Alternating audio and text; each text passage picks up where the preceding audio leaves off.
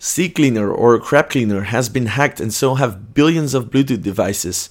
The Pirate Bay is secretly stealing your money with every visit, and how do you protect your Wi-Fi from your customers? My name is Pablo and I'm a security researcher at Blueborne Security, and I welcome you to the Safe Zone.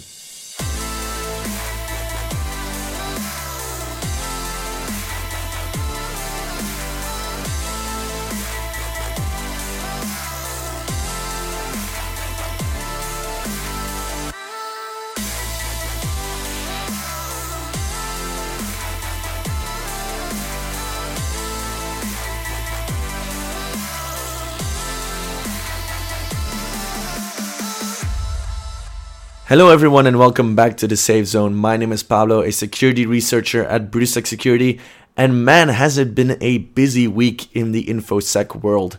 There has been so much hacking going on and I want to share everything with you, so I'm not going to hold you any longer for the intro.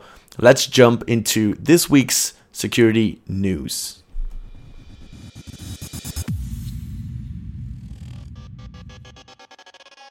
CCleaner or Crap Cleaner has been hacked. If you don't know what CCleaner is, it is a very popular junk cleaning tool. Now, what is a junk cleaning tool? It is basically a tool that searches your entire computer for what's called junk files that have been left there by various software. For example, your browser is one of the main sources of junk files out there. It finds those files and it deletes them immediately, thus allowing you to have a little bit more disk space on your computer. Now, CCleaner has been the victim of what's called a supply chain attack. This means that their official download servers have been compromised and they had their installers swapped by a malicious version built by the hackers. Now, if you have downloaded CCleaner from August the 15th until September the 12th, 2017 from its official website, then you might want to be slightly worried because your machine has been compromised. The malware was discovered by Cisco's Talos intelligence group on September the 13th and was quickly confirmed by Piriform and Avast. Piriform are the developers of CCleaner and Avast are makers of antivirus software, and they have recently acquired Piriform, which makes it all the more interesting. Now, what does the malware do? It is currently just collecting various information about your computer, which includes your computer name, the list of installed software and Windows updates, the list of running processes, IPs and MAC addresses, and also if your computer is running on admin privileges or not. Now, we're not entirely sure yet, but evidence suggests that this might have been an inside job from an employee at Piriform. We cannot be sure yet, but we will keep you updated if we know anything further. Now, if you're one of the unlucky few that have downloaded the malware, you can just update to the newest version. Now, a lot of websites will suggest that you check your version number to see if your version of CCleaner has been compromised. However, we suggest you take no risk whatsoever when it comes to security and just update to the newest version right away. You can do that by visiting the official Piriform website or the official CCleaner website, which is now, of course, safe again.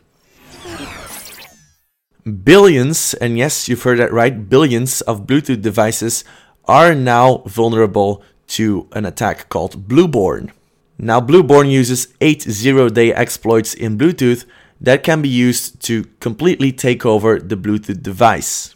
The researchers were able to take over Android devices, iOS devices, Linux devices, Windows devices, Internet of Things devices, wearables, like everything that runs on Bluetooth basically.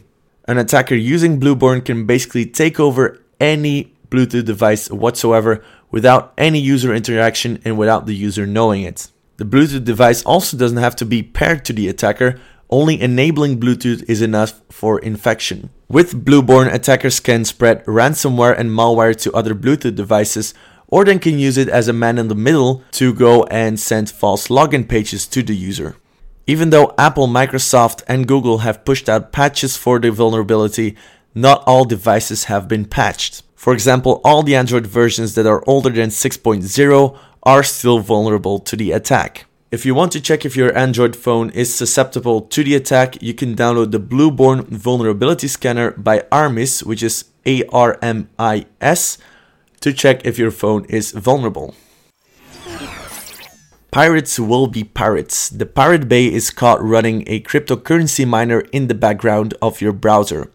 They're doing this using a JavaScript miner that is basically mining Monero, which is an alternative to Bitcoin, and they're doing this completely without any user interaction.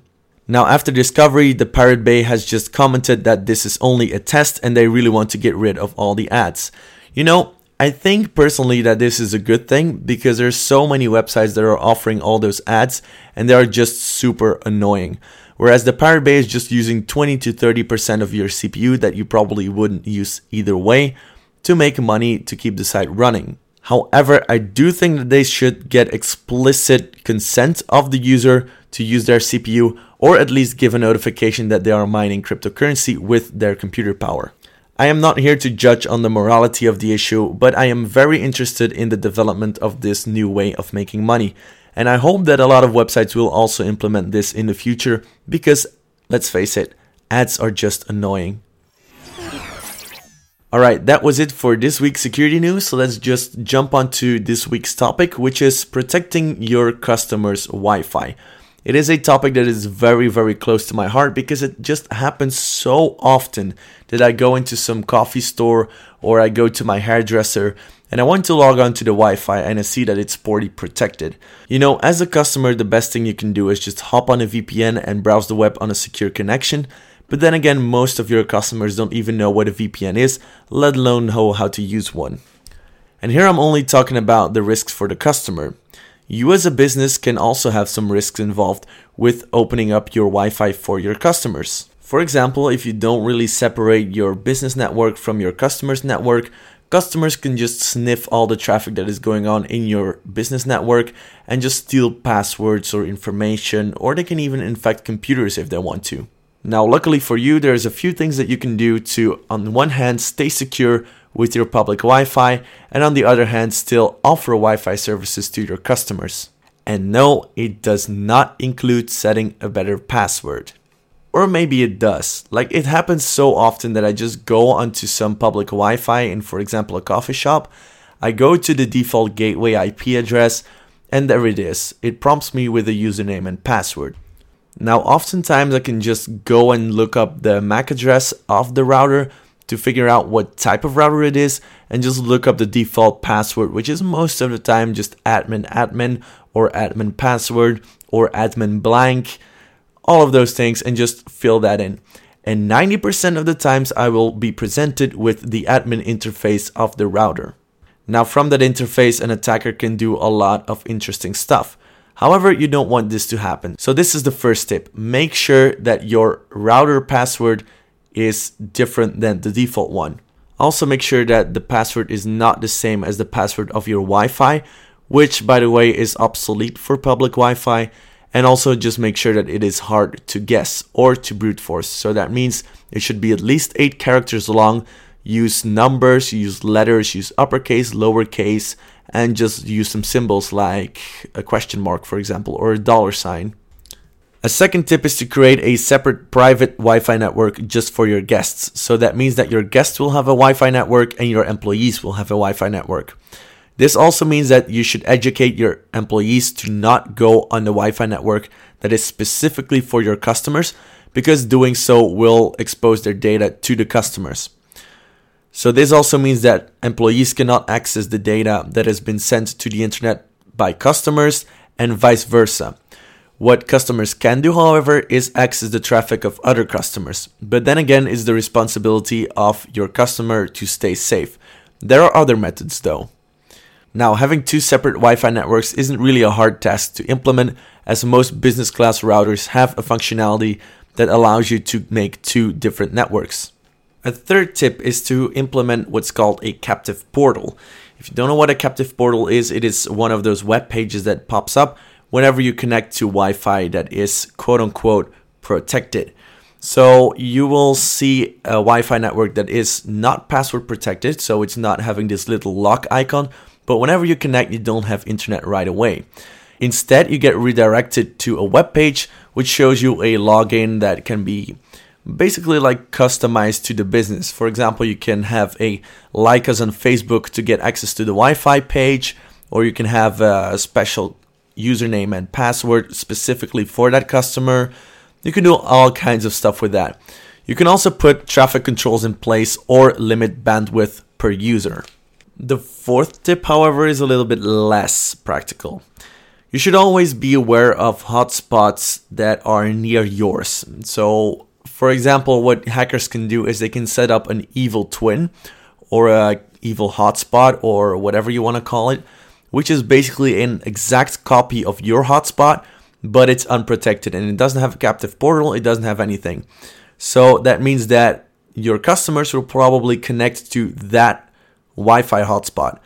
Or maybe the hackers will give it some special name to make it more appealing for your user.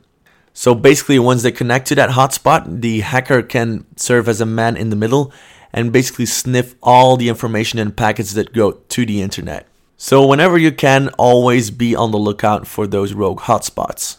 Tip number 5 is to use MAC authentication on your employee network. So that means that I know it's a little bit hard to set up, but that means that every device of your employees should be checked by MAC address and should be added to a whitelist so that only those devices can connect to the network. Now, if your company has a bring your own device policy, this can be a little bit harder since there's just more devices to add to the whitelist.